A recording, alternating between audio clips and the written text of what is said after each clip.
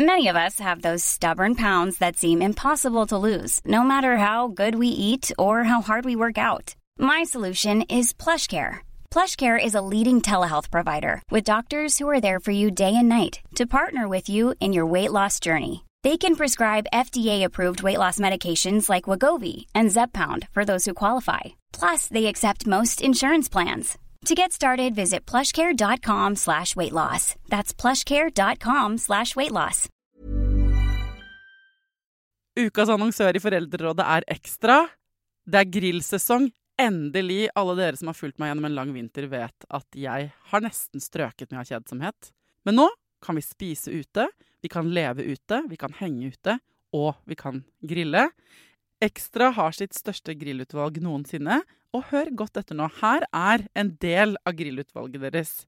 Habanero-pølser, salsiccia-pølser, black-aged pepper-pølser, cheesy bacon-pølser, beefy burger, cheesy burger, skinny burger, big beefy gourmet-burger, fiskeburger med hvitløk, fiskeburger med bacon, rødbet og søtpotetburger, soppburger, barbecue, grillfilet, svinenakke med oregano og tomat, urtemarinert fårefilet, brisket, eller brisket som det egentlig heter, T-bone steak, flank steak, tomahawk, laksefilet med pesto, laksefilet med sitron, scampi med hvitløk og urter, crispy fiskeburger med ost, kyllingfilet med sitron og urter, kylling overlår, gyros, kyllingspyd, smoke, barbecue, lårfilet av kylling og entrecôte.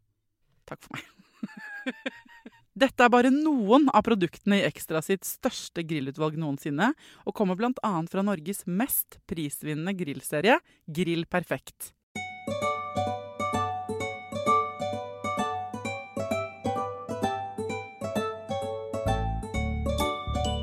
Godt nyttår, kjære lytter av Foreldrerådet. Jeg har et prosjekt jeg har satt i gang nå i 2020 som jeg skal fortelle mer om senere. Bare hør hele denne episoden, så skal du få all infoen du trenger. Det et gøy prosjekt som jeg har tenkt veldig lenge på. Men aller først så skal det handle om noe som byr på ofte større utfordringer enn man tror når man har grodd frem en baby. I begynnelsen gir man den jo pupp da, eller flaske med melk i. Men så, etter en stund, så skal man begynne å gi den mat. Og hvordan går man frem? Hvilke ting kan man gi babyen sin? Må man lage maten selv? Hvis man ikke vil lage den selv, det greit? Hva burde man kjøpe? Ja, altså, alle spørsmål om barnemat dere har sendt inn, har jeg samlet opp og invitert noen eksperter på besøk. Det det handler om i årets første Foreldrerådet.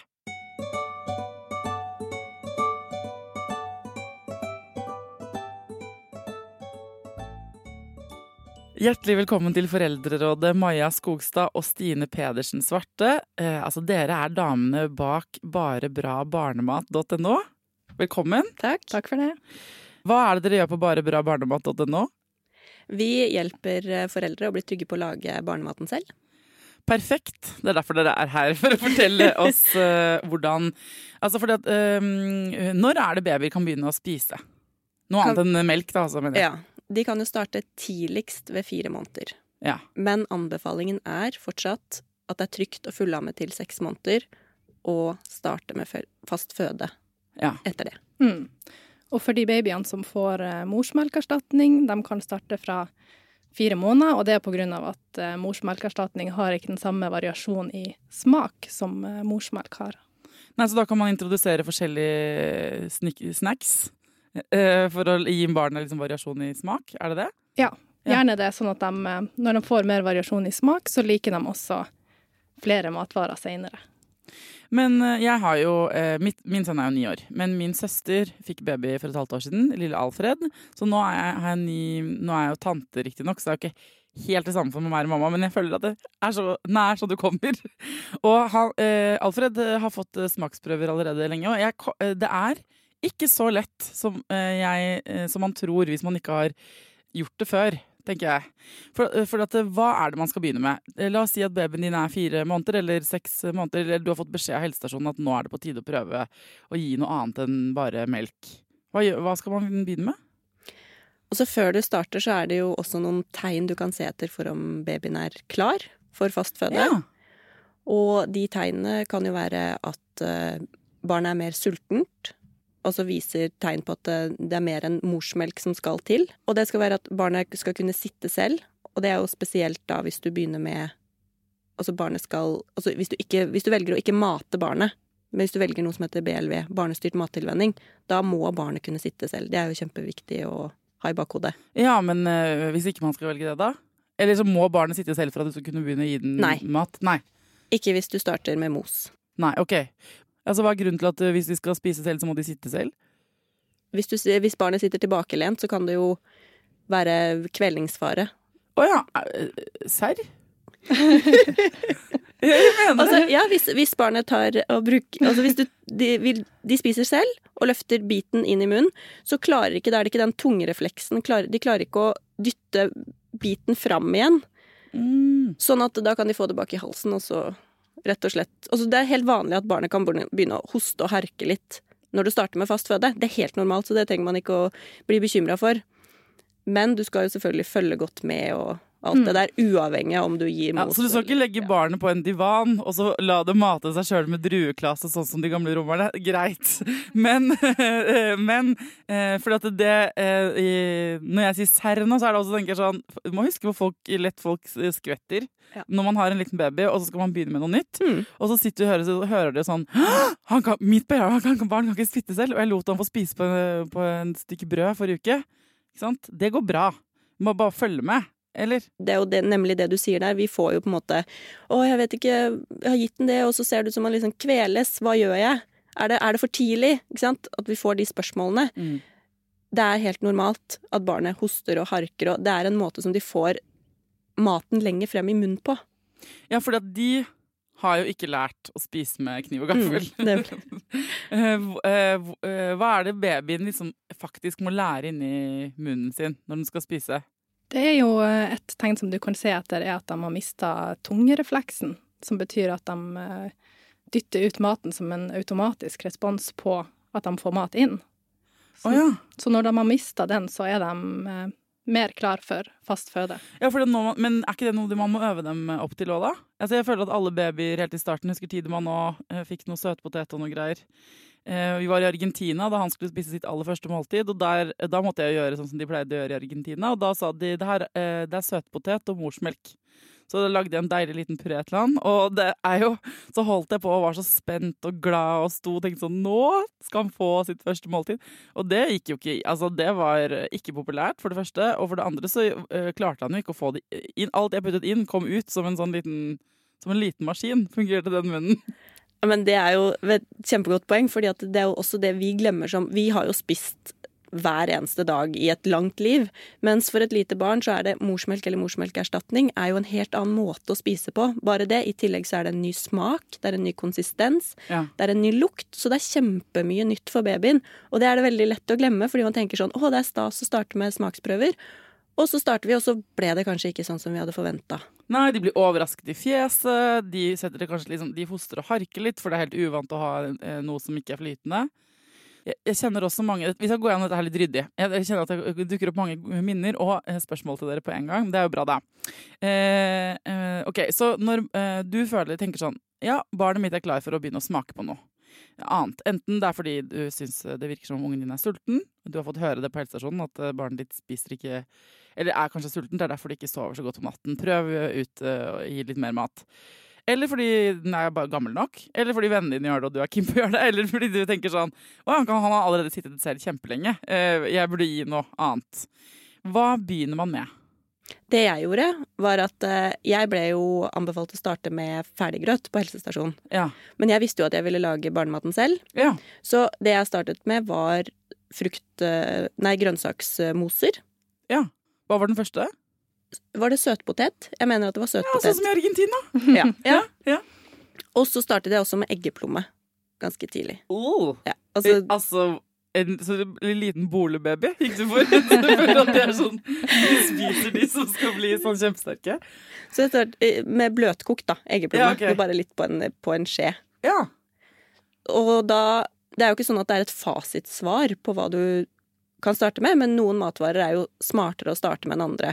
For eksempel, gir du utelukkende grøt, så har du kun den ene smaken, mens gir du grønnsaksmoser, og det jo det som så viktig den første tiden jo det at de får smake ulike smaker, sånn at de blir vant til det og liker mer variert mat fremover, da. Ja, hvorfor det så viktig? En utfordring jo at veldig mange opplever at barnet blir kresent senere. Og da må man jo på en måte starte med de matvarene som vi vet kommer til å bli vanskelig. Og da det jo typisk sånne bitre grønnsaker, sånn som brokkoli og sellerirot, som kanskje smaker litt spesielt. Ja, men det blir barnet mindre kresent hvis det har fått det fra starten av? Ja, for det finnes et sånt smaksvindu, der barnet mye mer åpent for nye smaker. Det åpner seg jo fra 4 måneders alder, og så lukkes det gradvis frem til barnet blir 18 måneder. Ja. Så hvis du introduserer flest mulig smaker i denne perioden, så slipper du å prøve så mange ganger som du må prøve hvis du introduserer det senere, da. Så det mye mindre arbeid som skal til i en tidlig fase enn senere, når barnet begynner å komme inn i en sånn neofobisk periode, altså at det blir skeptisk til nye matvarer. Nettopp, så her det snakk om å gønne på med hele spektret av rare matvarer, og gode matvarer. Ja. Det som viktig jo det at barnet skal jo over på familiens mat. Det skal jo være enkelt å lage barnematen selv. Og det vi ser når du lager hjemmelaget, jo det at barnet kommer raskere over på familiens smaker. Fordi det jo det du lager hjemme, og det barnet skal spise. Hele familien skal jo spise den samme maten. Jeg ser mange som lager ett måltid til barnet, og ett måltid til familien. Men gjør det enkelt. Barn kan spise det aller meste. Ja, det jeg husker selv, jeg tror jeg begynte med sånn ferdig mat, altså. Så dere ikke må ikke rynke brynene deres for det gjør dere ikke. Sant? Det jo lov å kjøpe barnemat også. Men jeg tror ganske mange begynner med ferdige ting, fordi de litt redde for, de vet ikke helt hva de skal begynne med selv, eller de tenker at det veldig mye jobb og sånn. Og nå det jo mange som jeg føler at nå har folk begynt å skjønne litt, i hvert fall mødre, unge mødre, ikke unge, men nybakte mødre jeg snakker med nå. Nå liksom den trenden på vei til å snu litt, da. For det ikke nødvendigvis så mye jobb, eller? Nei, og jeg snakket jo med en pappa, en PT-pappa på et event som vi var på, og han sa jo det at moren ville lage hjemmelaget, men han tenkte at jeg hadde jo lyst til å gi de glassa, sa han til meg, fordi at da vet jeg jo at alt i det. Alt jo der. Ja. Så det så enkelt, så kan jeg bare kjøpe det, og så jeg på en måte ferdig med det. Ja. Og det jo det som folk ofte sier, jo at da vet man.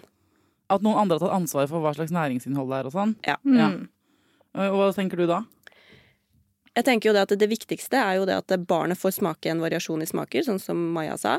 At de kommer over på familiens smaker, sånn at de ikke blir vant til, for sånn som du sier, og sånn som du startet med ferdig, det gjør jo ingenting å starte med det. Men utfordringen blir jo da hvis barna har fått én smak, og så skal de da komme over på, eller begrenset utvalg smaker, og så skal de da over på hjemmelaget hvis du lager egne middager, og så bare barnet mitt liker ikke maten jeg lager. Det skjønner jeg jo, for hvis du har spist bare sånn koselig babygrøt med vaniljesmak, og så det rett på brokkoli og fiskekaker, så det ikke, det skjønner jeg at den overgangen stor da. Men det jeg tenker at det sikkert vanligst å drive med en kombo, at man både, ikke sant, noen ganger så får barnet banan fordi man har banan, og andre ganger så man på farta, og da kjøper man en smoothie på pakke, eller ikke sant, så det de færreste som bare kjøper ferdiglagd, eller bare lager alltid alt selv. Og det jo lov det, og akkurat som vi voksne, av og til spiser jeg pølse på 7-Eleven liksom, og andre ganger så jeg lager aldri pølsen selv, men dere skjønner hva jeg mener, ikke sant? Altså lager man ting fra bunnen da. Men ok, så man kan begynne med hva man vil, men i mosform da, eller? Nå sitter det folk med babyer, og de planlegger, og hører på dette, ikke sant? Så planlegger de sitt første måltid, eller barnets første måltid. Og så tenker du, ok, de har skrevet en søtpotet, for det nevnte vi begge to. Men kan man begynne med hva man vil? Kan man starte med banan, med grøt, med hva som helst? Ja, og banan jo også en enkel matvare, fordi den slipper du å tilberede, den jo ferdig. Ja. Så da slipper du å koke opp og eventuelt mose, eller da kutte i staver hvis barnet skal spise selv. Men banan fint å starte med, søtpotet, brokkoli, og så de matvarene som ikke typisk søte, fordi morsmelken jo veldig søt. Så barna jo vant til søt smak, og det derfor de også liker det søte helt naturlig. Ja. Så det kan være lurt å blande litt, for eksempel, etter hvert. Og gi dem andre kombinasjoner, ja. Men man kan smake på det selv. Det smaker ikke alltid så dritgodt. Eller så når du mos brokkoli med banan, det jo liksom, jeg ville ikke valgt det på restaurant, hvis du skjønner. Nei. Ja, babyer liker jo også å spise god mat, så det må vi også huske på at de setter sikkert litt pris på litt kanel i grøten, og litt hvitløk i potetmos for eksempel. Ja. Så ikke vær redd for å bruke de smakene som vi voksne også liker. Men det ingenting de ikke kan spise? Det det vel? Det det. Det aller viktigste å tenke på jo honning. Ja. At man ikke gir honning før barnet 1 år, og at man også da forsiktig hvis man bruker honning selv i te. At man ikke da får honning på hendene og tar på barnet. Fordi i verste fall da, dette her jo sånn skrekkeksempel, men det var en sånn artikkel som lå ute med en liten gutt som hadde da blitt lagt inn på sykehuset fordi mammaen hadde gitt honning på smokken. Og det jo selvfølgelig Maks uflaks, yes. På en måte. Ja, men honning, ok, så det eneste man egentlig som sånn megaviktig å unngå? Det andre går på mengde. Ja, og så har dere lyst til å si sukker. Jeg ser på dere begge to at dere har lyst til å si det. Ernæringsfolk som dere Ja, det jo nesten litt sånn, det sier seg selv at sukker bør begrenses til små barn, men det som vi kan trekke frem jo også kunstig søtning. Ja. For mange tenker jo på det som et sunnere alternativ til sukker, men til små barn så det litt annerledes. For de har jo en mindre kropp enn oss, og de grenseverdiene som satt for voksne nødvendigvis ikke trygg for små kropper. Nei. Og så man litt usikker på den effekten som det kan ha på tarmfloraen. Ok, men egentlig, sånn strengt tatt, så det honning man skal unngå, med mindre barnet selvfølgelig allergisk mot noen ting, og man vet det. Da må man jo være forsiktig. Og egentlig, bortsett fra det, så det lov i bittesmå mengder å prøve ut også sukker. Eller søtning, selv om ikke man anbefales. Der føler jeg at ofte har da mødrene eller fedrene til det aktuelle barnet bestemt det selv. Ikke sant? Og det jo like viktig at det upopulært for en svigermor eller svigerfar eller besteforeldre generelt, eller annen familiemedlem, å bare stikke til en liten unge en kakebit når man på familieselskap. Da kan du ofte se at mammaen eller pappaen får litt stramt ansikt og sier sånn, det har ikke vi begynt med enda. Ikke sant? Mange venter jo til 1-årsdagen med å la barnet smake på kake, eller, ikke sant? Men det ikke giftig. Nei, det jo viktig at du sier det, men det også retningslinjene fra Helsedirektoratet jo også det at barn skal ikke ha tilsatt sukker før de 1 år. Og det mange søte alternativer man kan bruke, ikke sant? Frukt og tørka frukt, fersk frukt, det jo kjempefine alternativer til de aller minste. Ja. Og så velger man selv etter 1 år hva man har lyst til å gjøre. Absolutt, og tenker jeg ikke noe pro at det skal fôre baby med kake. Jeg tenker man kan da av og til kanskje som mamma misforstå og tenke barn, nå må jeg få dette ut av munnen til barnet mitt, det farlig. Men det ikke farlig, med mindre det honning. Så det bare dumt. Eller sånn, ikke til å anbefale. Ja. Ok, sånn at det vil si at man kan ta, men kan man ta liksom laks? Kan man gi dem hva som helst? Bortsett det? Ja, det jo noen andre matvarer som vi kanskje bør gå igjennom også, fordi du har de nitratrike matvarene som typisk spinat og ruccola og rødbete. Det bør du begrense, og det går jo på mengde, så det ikke noe farlig om du har gitt litt rødbet eller spinat før barnet 1 år, men det går på mengde. Ok, for det mye nitrat i da? Ja. Ok, hva nitrat da? Det kan hemme oksygenopptaket. Og det hørtes skummelt ut. Ja. Og det går på mengde, så det ikke noe man trenger å ha sånn angst for, egentlig. Og så har du en begrensning på melk- og meieriprodukter frem til barnet 10 måneder gammelt, og det på grunn av at kalsiumet som i meieriprodukter kan hemme opptaket av jern. Ja, så det ikke giftig farlig, men det bare skal begrenses. Det går også på mengde. Ja. Men så de kan smake bitte litt, eller det kan være noen dråper med noe i noe, uten at det noe farlig. Ja, dere nikker, men ser litt usikre ut i fjesene. Nei, og det jo også flere matvarer som det begrensning på. Vi kan jo godt gå gjennom de. Nei, jeg bare tenker at nå bare ta en checklist nå. Ja. Det honning som man absolutt ikke bør gi. Så det de nitratrike matvarene som går på mengde. Og så det rosiner, som da å begrense mengden, og det jo på grunn av muggsoppgifter. Ja. Så det begrenset mengde bare frem til barnet 3 år. Og så det da sukker og kunstig søtning, som Maja sa, og salt. At man da ikke salter barnematen når man lager selv. Melk at du bruker, hvis du skal bruke melk i grøt, så det anbefalt fra 1 år. Og før det så kan du bruke morsmelk eller morsmelkerstatning. Ja, nettopp. Selling a little or a lot? Shopify helps you do your thing however you cha-ching. Shopify is the global commerce platform that helps you sell at every stage of your business. From the launch your online shop stage to the first real-life store stage, all the way to the did we just hit a million orders stage. Shopify is there to help you grow. Shopify helps you turn browsers into buyers with the internet's best converting checkout. 36% better on average compared to other leading commerce platforms. Because businesses that grow, grow with Shopify. Get a $1 per month trial period at shopify.com/work. Shopify.com/work. Ever catch yourself eating the same flavorless dinner 3 days in a row? Dreaming of something better? Well, HelloFresh is your guilt-free dream come true, baby. It's me, Keke Palmer. Let's wake up those taste buds with hot, juicy pecan-crusted chicken or garlic butter shrimp scampi. Hello Fresh.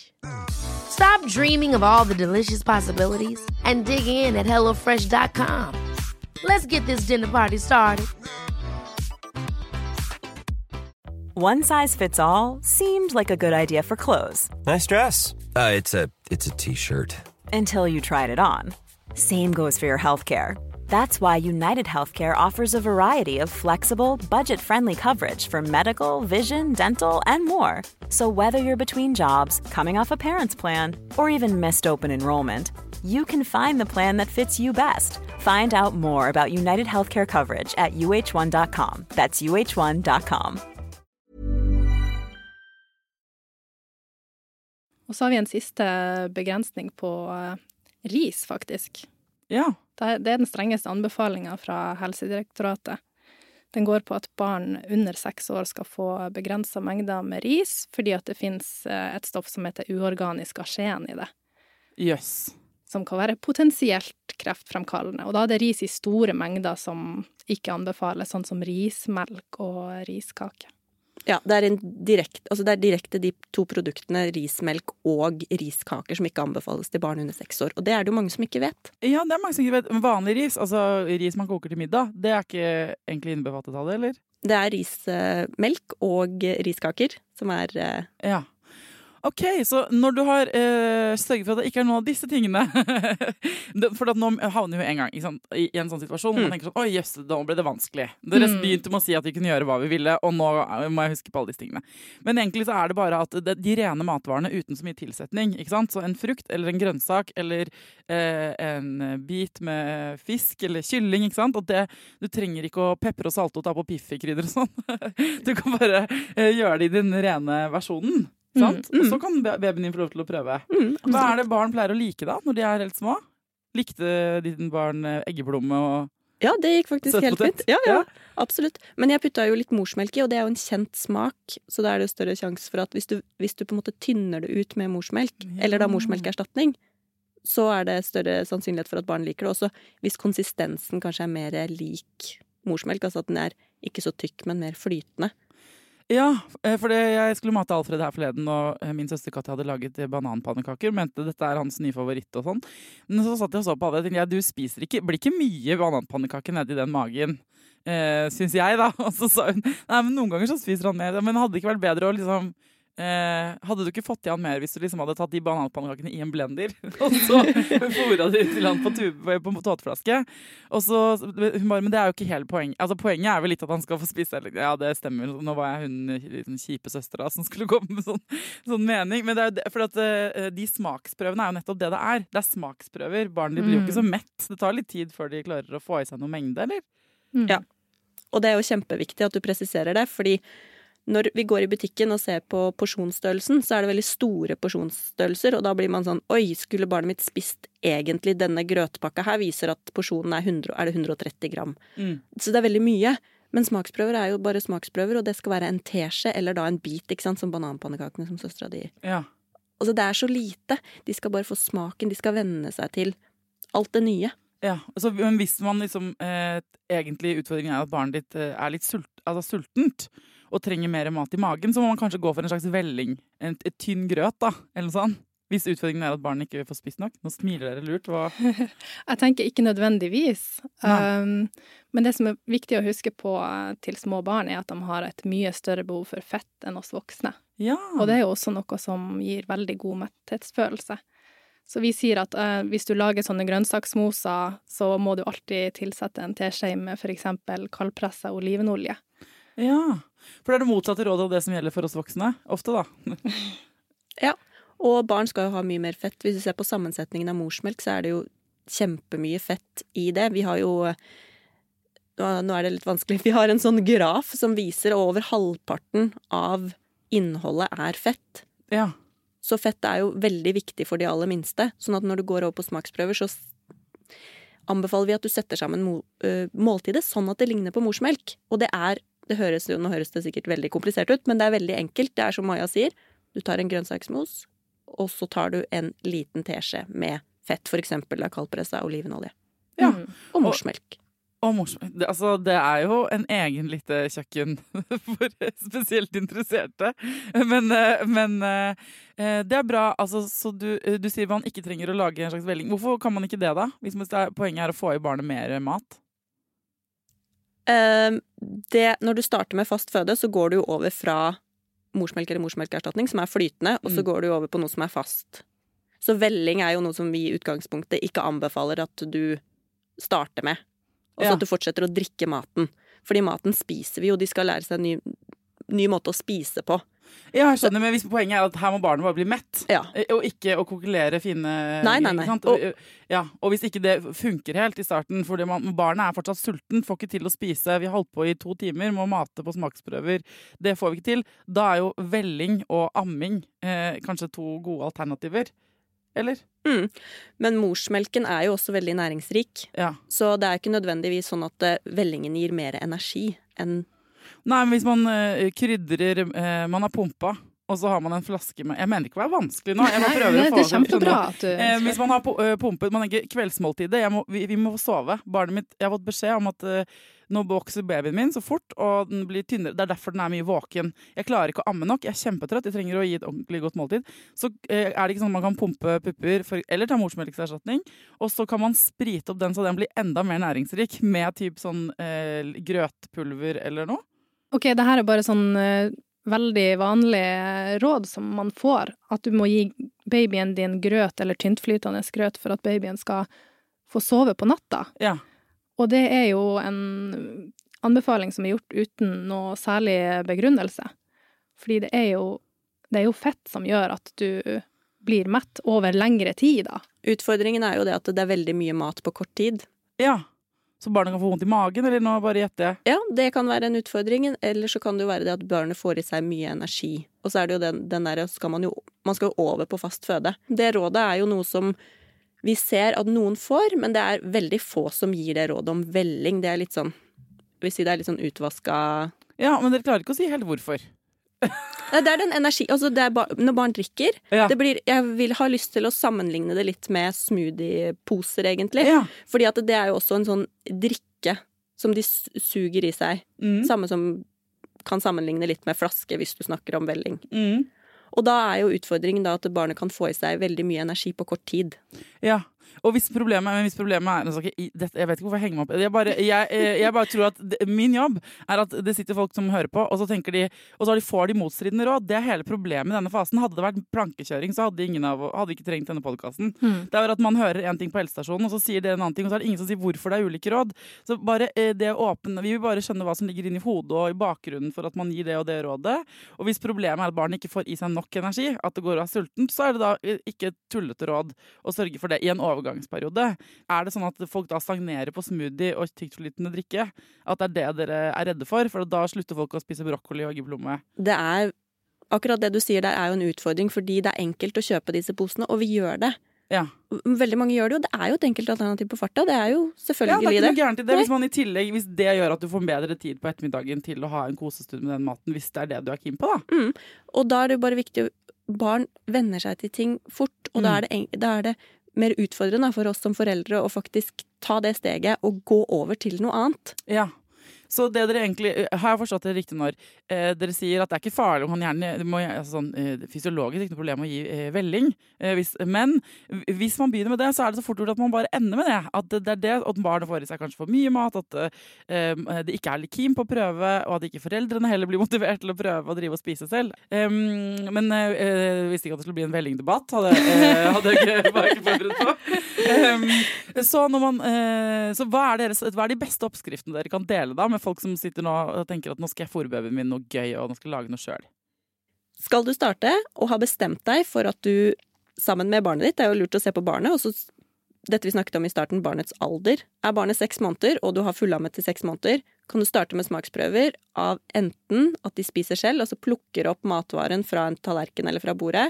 Da må jo selvfølgelig matvaren være myk. Det kan være søt potet, det kan være bananbiter, det kan være avokadobiter, potet, gulrot. Det også viktig å få fram at du må ikke starte med en matvare. Det ikke sånn at du må gjøre det, men det kan være lurt. Fordi hvis barnet reagerer, så det veldig enkelt å spore det tilbake til den ene matvaren. Ja, i stedet for at du laget en mix, ja. Ja, du kan selvfølgelig ta litt av familiens middag, så lenge den inneholder alle de ingrediensene som et barn kan få. Men får for eksempel barnet mye luft i magen, har du en middag som har løk, blomkål, brokkoli, matvarer som barnet kan få luft av for eksempel, så det vanskelig å spore tilbake. Eller om det en allergisk reaksjon. Det som jo jeg har inntrykk av at ofte skjer, at barn kan få litt vondt i magen med en gang de begynner å spise andre ting enn morsmelk. Barn kan ha vondt i magen bare av morsmelk også, egentlig. Fordi magetrøbbel jo ofte grunn til at de har det litt kjipt, da. Lille Alfred, min nevø, ikke sant? Han jobber hardt med den magen sin. Og det noe man da skal liksom passe på? Det sånn at man prøver å gi smaksprøver på brokkoli og banan og sånn da, og så ser man, nå gråt han masse og det var vanskelig å bæsje og alt, fordøyelsen sa stopp. Det vanlig? Det jo vanlig når barnet begynner med fast føde at barnet blir forstoppet.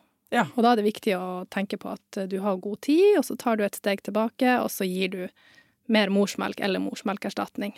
Ja. Og det jo kjempevanlig morsmelkerstatning. Barn som får morsmelkerstatning har oftere vondt i magen enn de som får morsmelk.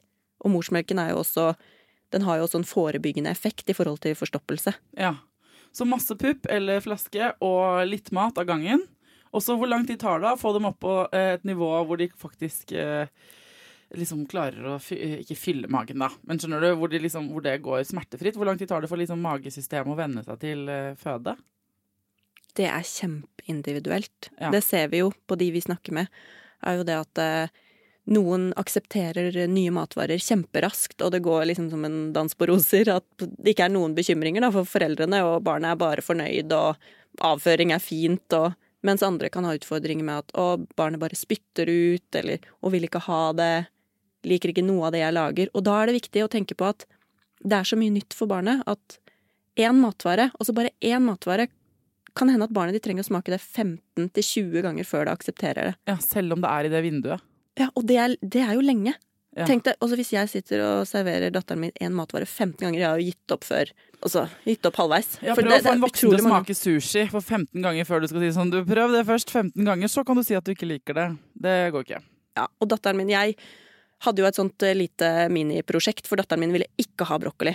Og så tenkte jeg, dette her skal jeg prøve, og jeg la en brokkolibit på tallerkenen hennes, gang på gang på gang, og så jevnlig, og det tok over et halvt år før, og så jeg gjorde det ikke hver dag. For jeg skal si det, du på lag med brokkoli, ass. Plutselig, men vet du hva, når hun hadde tatt opp den brokkolibiten og spist den, så var det sånn at jeg bare sto med hakeslepp, for jeg bare, skjedde det virkelig? Så, og det jo bare en sånn, jeg måtte minne meg på hele tiden at dette går til slutt. Ja. Kan dere komme tilbake en annen gang og snakke om sånn hva det heter? Babystyrt mattilvenning? Altså lære ungen å spise selv. For det noe mange spør om og lurer på ting om. Kan dere kanskje komme tilbake en annen gang, og så kan dere ta en sånn crash course i det? Absolutt. Ja. Det jo kjempeviktig for det motoriske. Så det Kort fortalt det bare at man kan la ungen sin gnage på ting. Sant? Ja. Men altså, helt til slutt, barn setter jo ting i halsen, og det blir man jo veldig redd for. Det veldig mange, jeg husker da tiden man var baby, så syns alle at jeg var litt sånn gæren som lot han få lov til å spise på ting selv, og vi gjør det samme med Alfred, han får lov til å gnage på ting da, og han For eksempel fikk han lov til mandarinbåter, men de er jo litt sånn vanskelig, for mandarinbåter har jo skinn, ikke sant? Så da må jeg holde båten, og så må han suge på den, hvis du skjønner. Men så setter han det i halsen, men så kommer det jo overraskende ofte ut igjen. Men det er naturlig at man blir ganske redd. Jeg husker jeg har venninner som både aldri lot ungene sine sette noe i halsen, og ble livredd for det, og andre som bare, hvor det var rutine på en måte. Hva er svaret der? Det som er fint å tenke på er jo å unngå sånne kroneformer matvarer. Sånn typisk hvis du skjærer opp en pølse, så gjør du det helst på langs, for da har du mindre risiko for å sette i halsen. Ja. Og så er det jo selvfølgelig harde matvarer, sånn som nøtter, skal du jo ikke gi før de er 3 år. Men ellers er det ikke noe i veien for å på en måte utforske litt og se hvor godt barnet ditt tåler. Og så er det jo også det at hvis du sitter med hjertet i halsen som mamma eller pappa, og så barnet ditt merker jo det, at du er utrolig nervøs, hvis det er sånn hele tiden, så tenker jeg at kanskje det er bedre å vente litt, enn at du sitter og hopper i stolen hver gang. Så da må du se deg i speilet litt sånn, og tenke sånn, hvor stresset er jeg når ungen min spiser? Og så må du kanskje gå en runde med deg selv da. Fordi det er vel vanlig at barn, det er vel en refleks vi har, at men så må man lære seg dette her da med å svelge ting på riktig måte og store nok biter, og dette er vel en ting de må gå på et lite sånn kurs i selv, de ungene, og mens de går på det kurset og blir vant til det, så vi må jo la dem få lov til å finne ut av det også, må vi ikke det? Absolutt. Men, det er jo en læringsprosess. Det er så utrolig mye nytt som vi tar for gitt. For vi gjør jo det her på auto.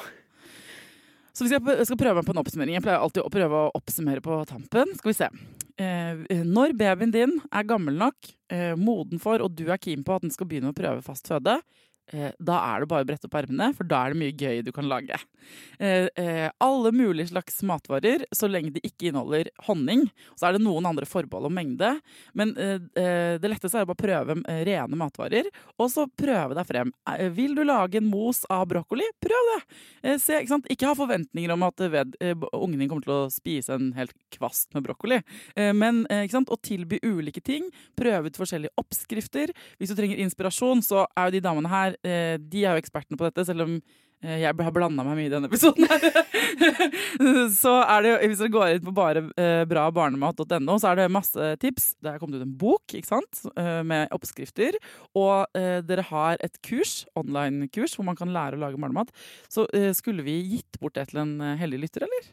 Ja, det må vi gjøre. Du kan gjøre det på Facebook-siden, så kan dere gå inn der, så kan jeg legge ut, så kan dere noen vinne tilgang, og liksom sånn at de kan få en liten masterclass i baby cooking. Det er egentlig veldig enkelt, så vidt jeg forstår det. Selv om vi kompliserer det veldig, fordi jeg går i vellingdebatt og andre ting her inne. Men det er bare å prøve seg fram og kjenne etter, og kan hende man skal puste litt med magen, og tenke også at unger har spist og vokst opp i tusenvis av år. Det går stort sett veldig, veldig bra, og det er like mye på en eller annen måte at vi foreldre kanskje må venne oss til at de utvikler seg, som at ungen selv også må få tid til å lære seg å spise da. Ja, og så har jeg jo lyst til å si at de aller fleste som starter med fast føde og kanskje har en tanke om at man har lyst til å lage hjemmelaget, det er ikke sånn at man lager alt hjemmelaget. Du starter, og så blir det til at man gjør en kombinasjon, og det er helt vanlig, og det å tenke at det er bra nok, tror jeg er veldig viktig. Ja. Jeg er jo mot ekstremisme på alle måter, ikke sant? Den gyllene middelvei, og hverken svart eller hvitt, men gjerne grått, hvis du skjønner. Så jeg er helt enig, bra tillegg. Og så er det jo sånn at selv om ikke du synes det går sånn kjempebra med hverken mat eller fordøyelse til baby eller nattesøvn eller sånn nå, så er det jo sjelden sånn at voksne mennesker bare spiser velling eller melk. Så det pleier jo uansett å ordne seg på et eller annet tidspunkt. Ja. Tusen takk for at dere kom til Foreldrerådet. Tusen takk for oss. Takk for oss.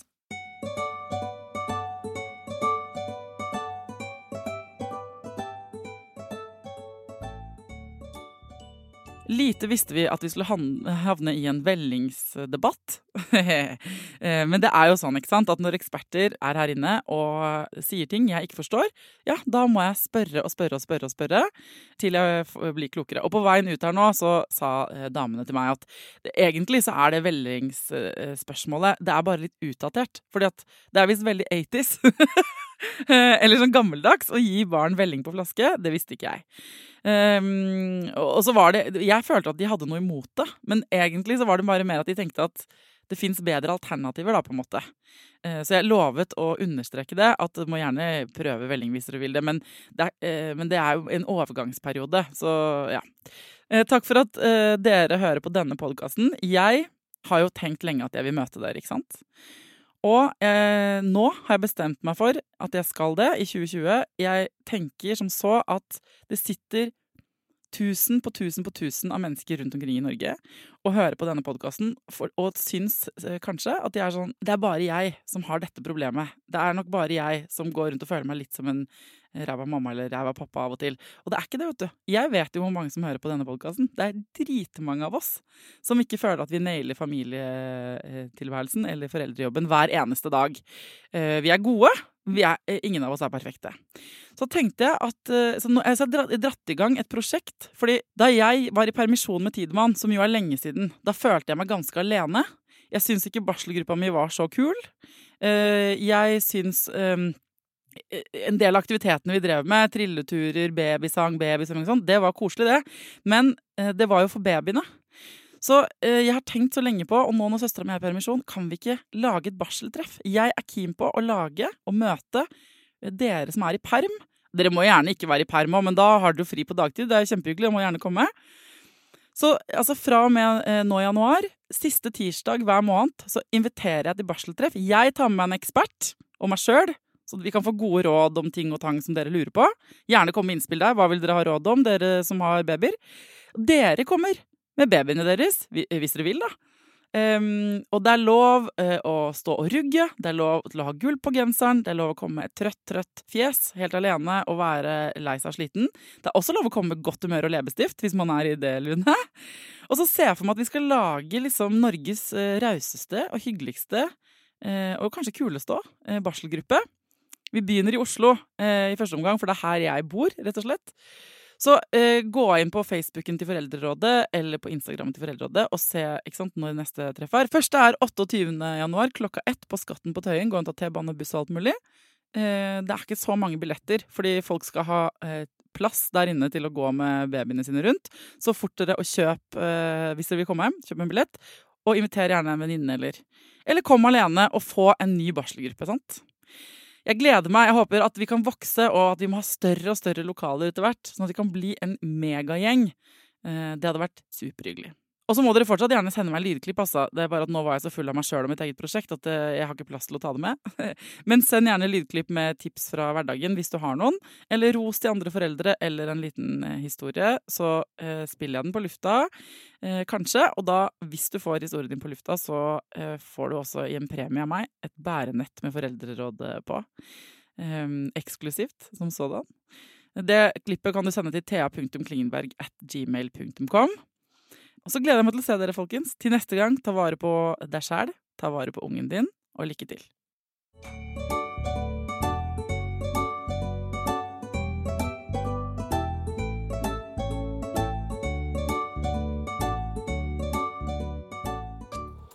Produsert av Rubicon.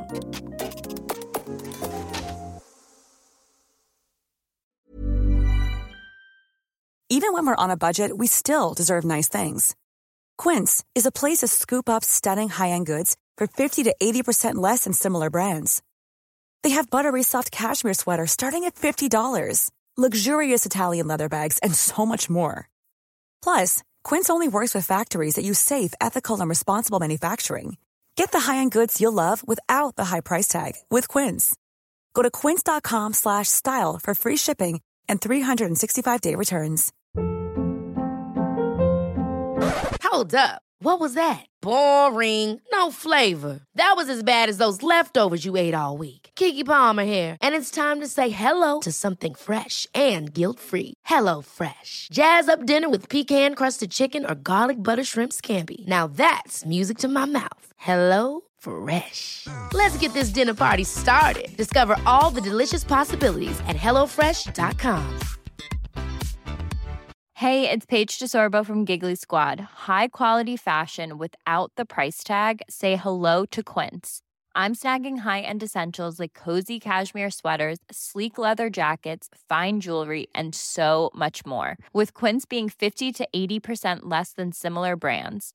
And they partner with factories that prioritize safe, ethical, and responsible manufacturing. I love that. Luxury quality within reach. Go to quince.com/style to get free shipping and 365-day returns on your next order. Quince.com/style.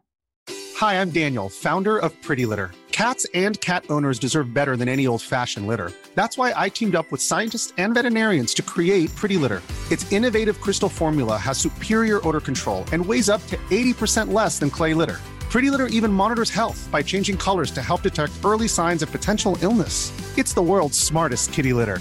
Go to prettylitter.com and use code ACAST for 20% off your first order and a free cat toy. Terms and conditions apply. See site for details.